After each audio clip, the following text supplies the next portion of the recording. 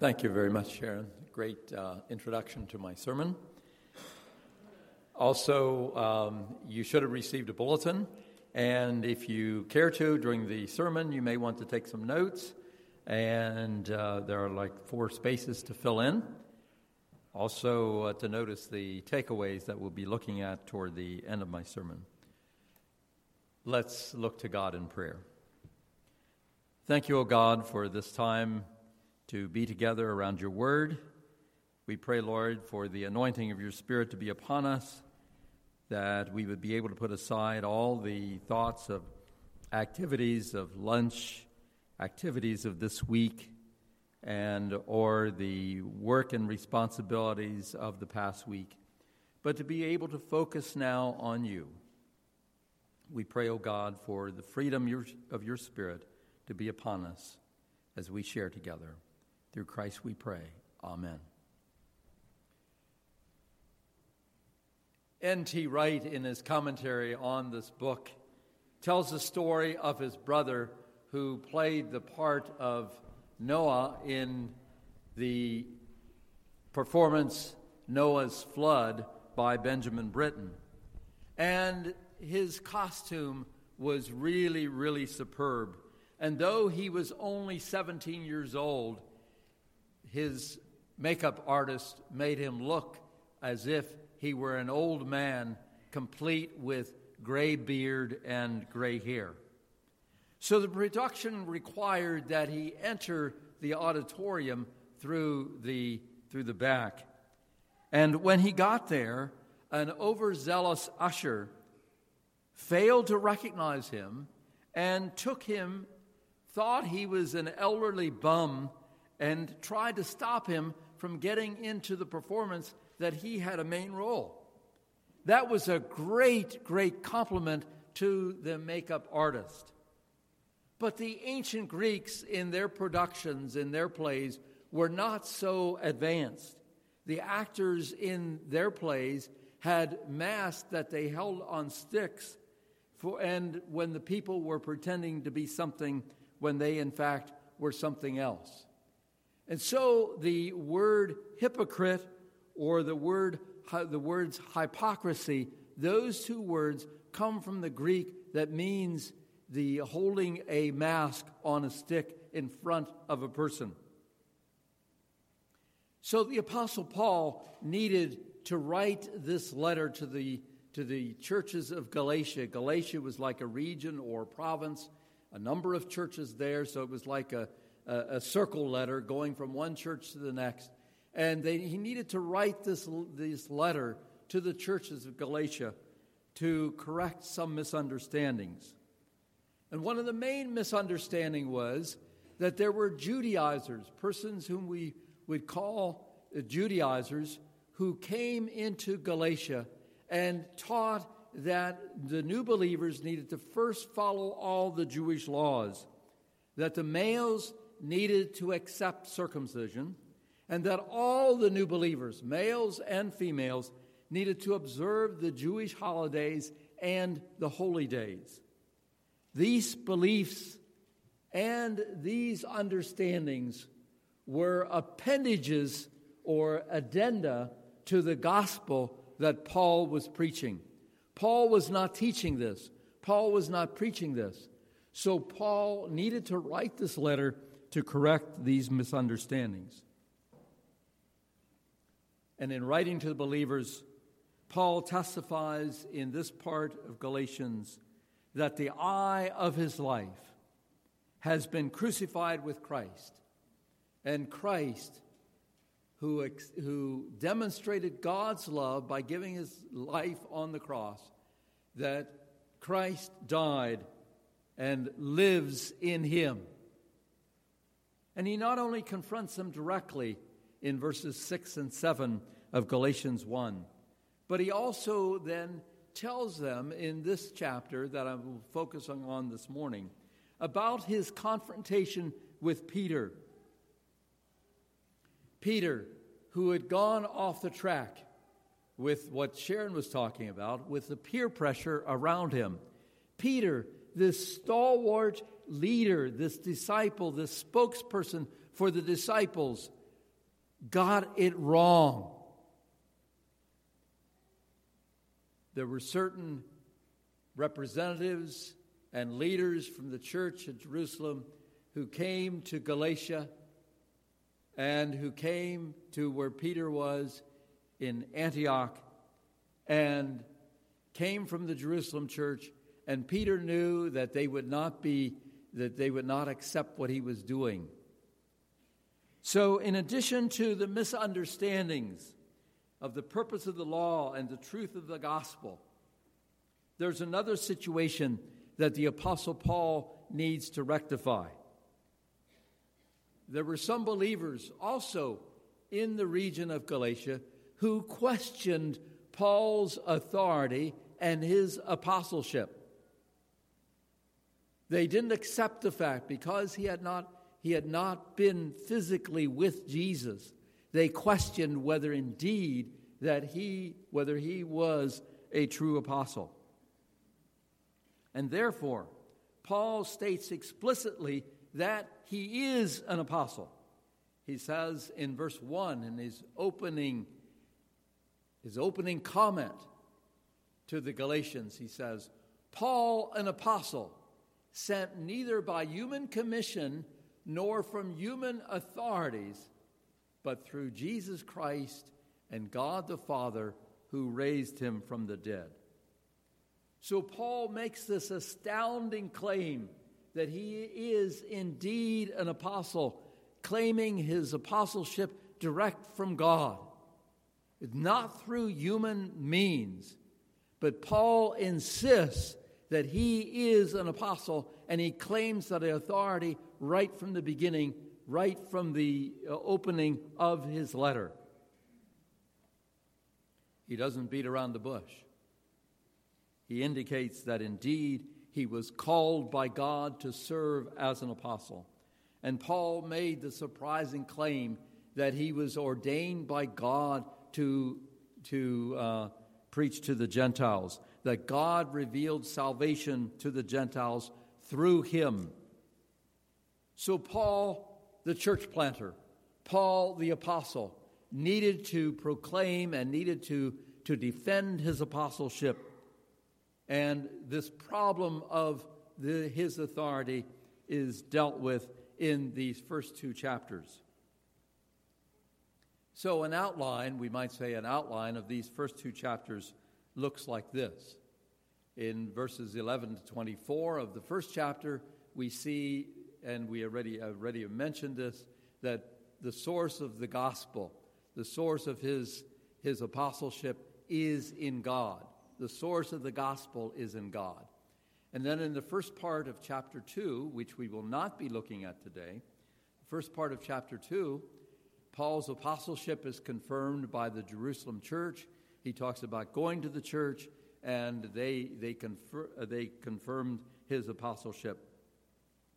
And then verses 11 to 21, which we will be looking at today, is Paul's apostleship is confirmed by the example with Peter, his confrontation with Peter that he describes in verses 11 to 21. So with that, I'd like to look at verses 11 to 21. That's found on page 1152 in your Pew Bible. It's also on the PowerPoint on the overhead or on the screen. When Cephas came to Antioch, I opposed him to his face because he stood condemned. For before certain men came from James, he used to eat with the Gentiles. But when they arrived, he began to draw back and separate himself from the Gentiles because he was afraid of those who belonged to the circumcision group. The other Jews joined him in his hypocrisy, so that by their hypocrisy, even Barnabas was led astray. And when I saw that they were not acting in line with the truth of the gospel, I said to Cephas in front of them all, "You are a Jew, yet you live like a Gentile and not like a Jew. How is it, then, that you force Gentiles to follow Jewish customs. We who are Jews by birth and not sinful Gentiles know that a person is not justified by the works of the law, but by faith in Jesus Christ. So we, too, have put our faith in Christ Jesus, that we may be justified by faith in Christ, and not by the works of the law, because by the works of the law no one will be justified. But if, in seeking to be justified in Christ, we Jews find ourselves also among the sinners, doesn't that mean that Christ promotes sin? Absolutely not. If I rebuild what I destroyed, then I really would be a lawbreaker. For through the law I died to the law so that I might live for Christ. I have been crucified with Christ, and I no longer live, but Christ lives in me. The life I now live in the body, I live by faith in the Son of God, who loved me and gave himself for me. I do not set aside the grace of God, for if righteousness could be gained through the law, Christ died for nothing. So Peter came to Antioch, the place where the believers were first called Christians, and at a public meeting, Paul confronted Peter. And Paul describes the situation like this. He says, Peter first ate with the non-Jewish believers, and this could be at the love feast or even at an ordinary meal. But when a delegation then came from James, a delegation from the leader of the Jerusalem church, James, the brother of Jesus, was one of the leaders of the Jerusalem church. And when a delegation, doesn't really say that they were sent by James, but they came from James. And then Peter knowing that this would be upsetting, what he was doing, Peter drew back because he was afraid of these legalists from the mother church in Jerusalem.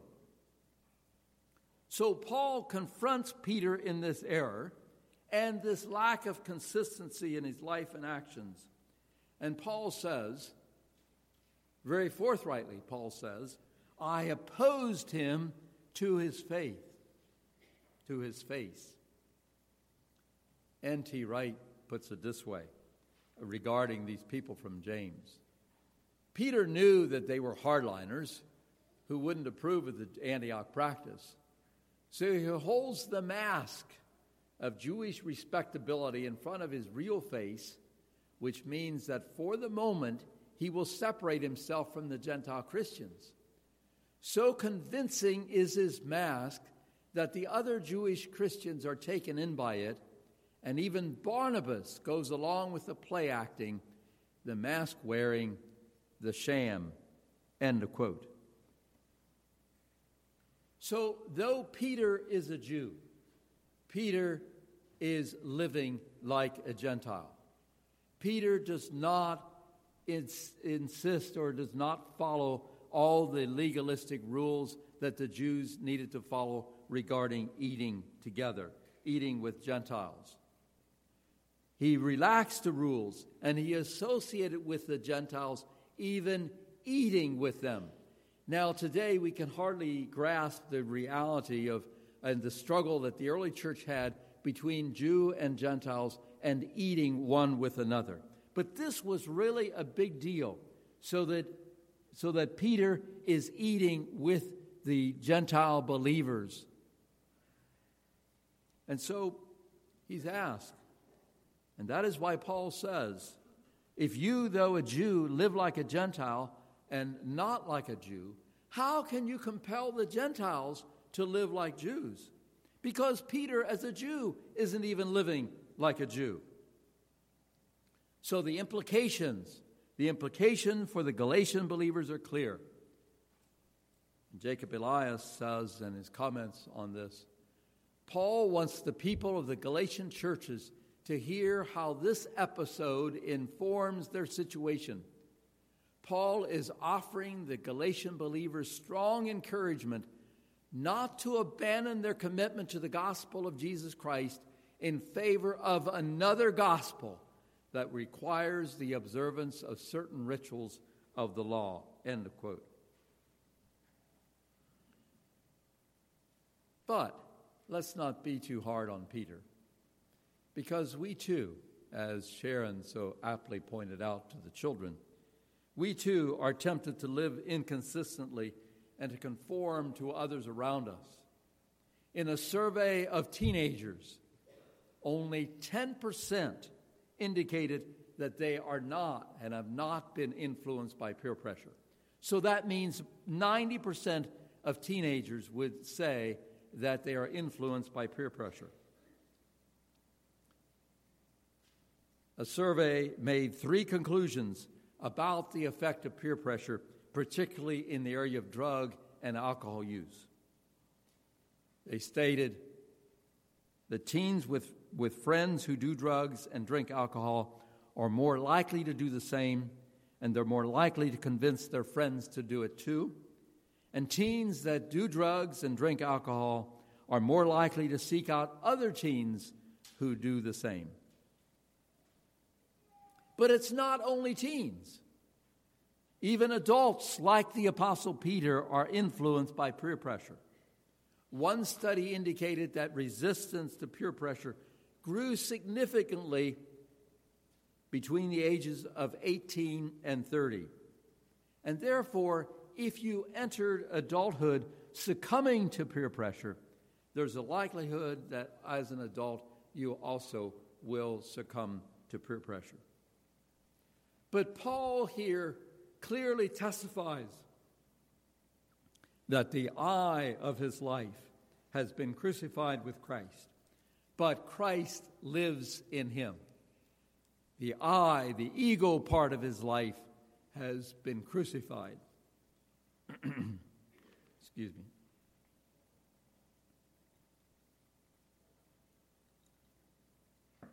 Now, in the remainder of this chapter, Paul enters into a theological discussion about salvation through faith in and through Jesus Christ alone, and not as these other teachers were trying to stress that they needed to add something to the gospel, that they needed to add the Jewish regulations to the gospel.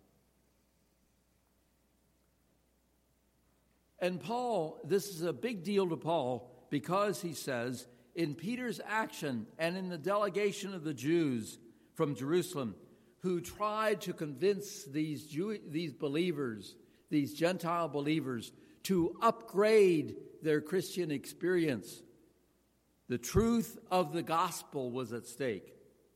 And so Paul uses the expression, the truth of the gospel, in verse 14a, when he says, "But when I saw that they were not acting consistently with the truth of the gospel, I said to Cephas before them all."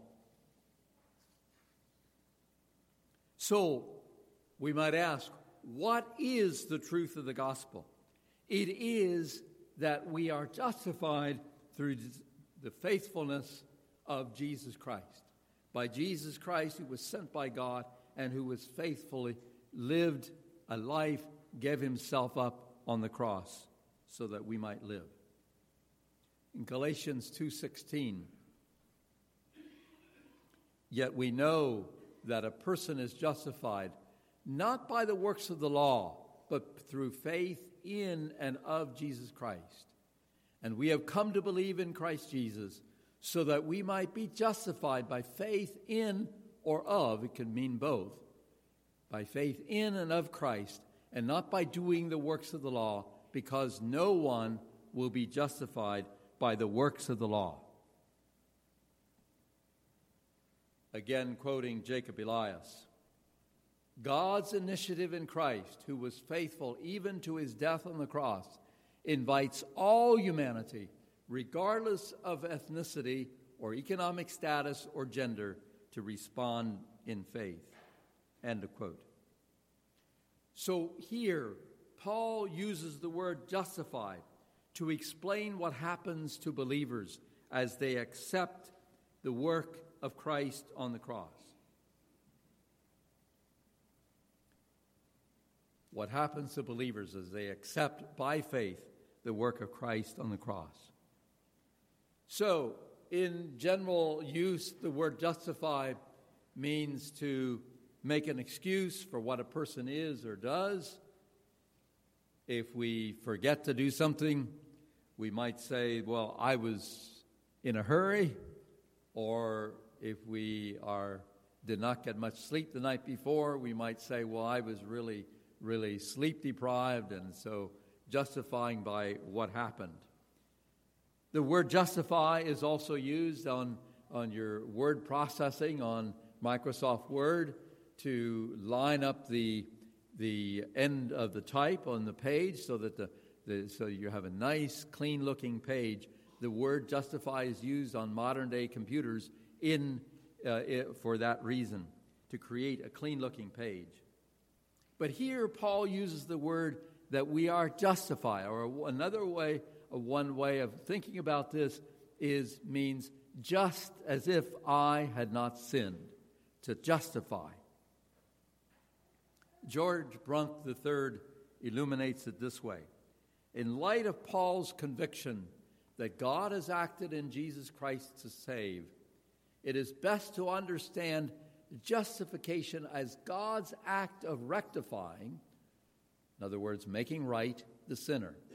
In doing this, God recognizes the forgiven status of the sinner, and that is acquittal in legal terms. That's the term that Paul is using here, and sets the sinner on the path of righteous living, spiritual relationship, and moral renewal, end of quote.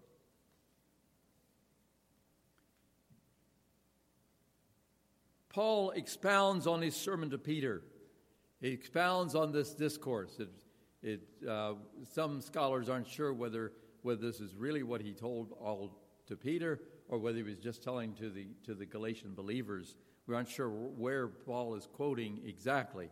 But anyway, we'll assume that Paul is expounding. Paul gave this whole discourse to Peter, and he emphasized that life must be lived through the centrality of Christ. Paul emphasized to the believers that it's through faith in and of Jesus. That faith is more than coming to salvation, more than coming to Jesus at the time of salvation. We might have done that years ago, a long, long time ago. And Paul is saying that it's much more than that. That it's continuing to connect with Christ throughout the lifespan.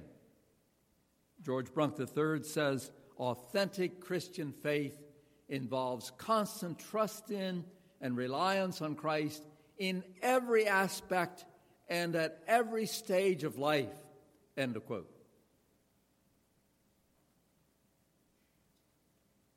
So it's not just a once and done thing. It's a relationship with a person, a relationship with Jesus Christ, an ongoing recognition that we can fully rely on God all through the stages of life. And it's not just that we get to adulthood and then we glide through the rest of life. There are continuing stages in adulthood also. So let's look at the takeaways. Excuse me. Let's look at the takeaways. How can we apply this to our day and to our time? We see from this passage that we are all accountable to each other. No leader is beyond or above accountability. All of us, leaders included, need the counsel, the admonition, and correction by other believers so that we can stay true to Jesus. All of us are prone to get off track, so we need the counsel and the admonition of others. Paul was willing to call Peter out, and he even did this publicly, he says.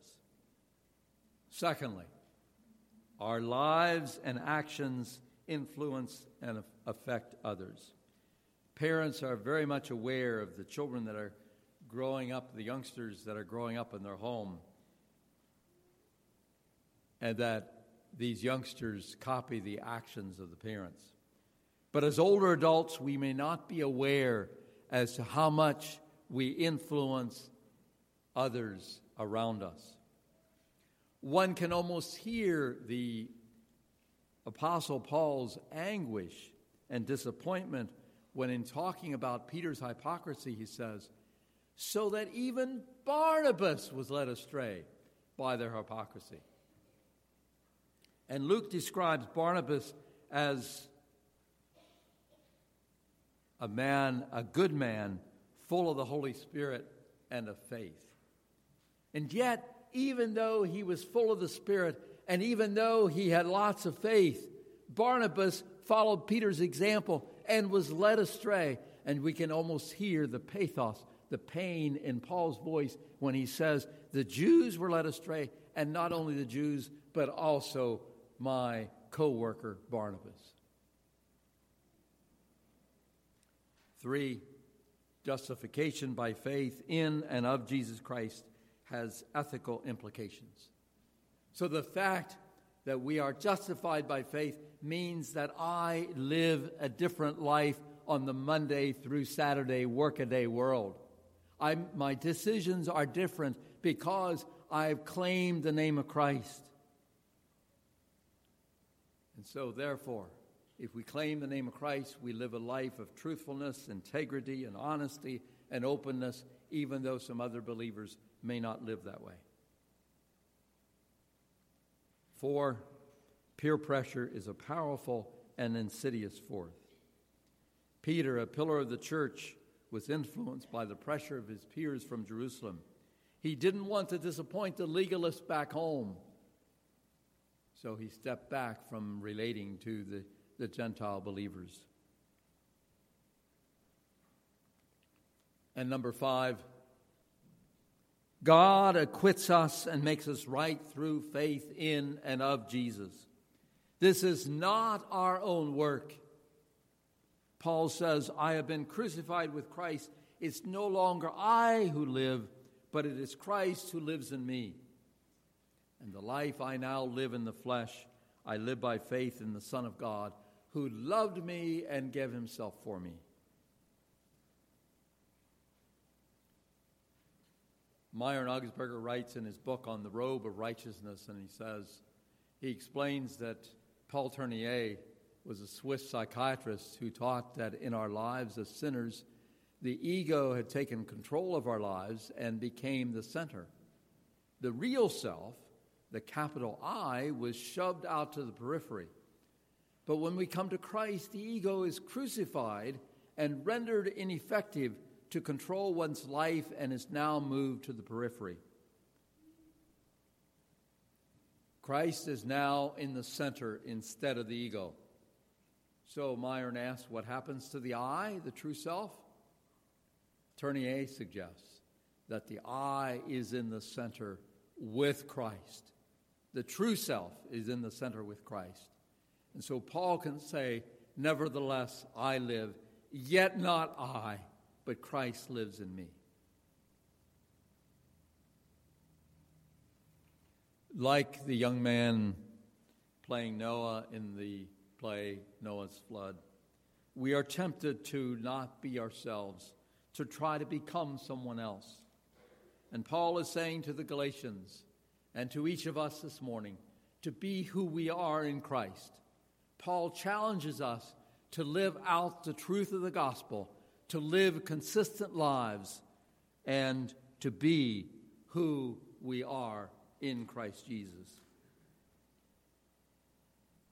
Let us go with that instruction this day.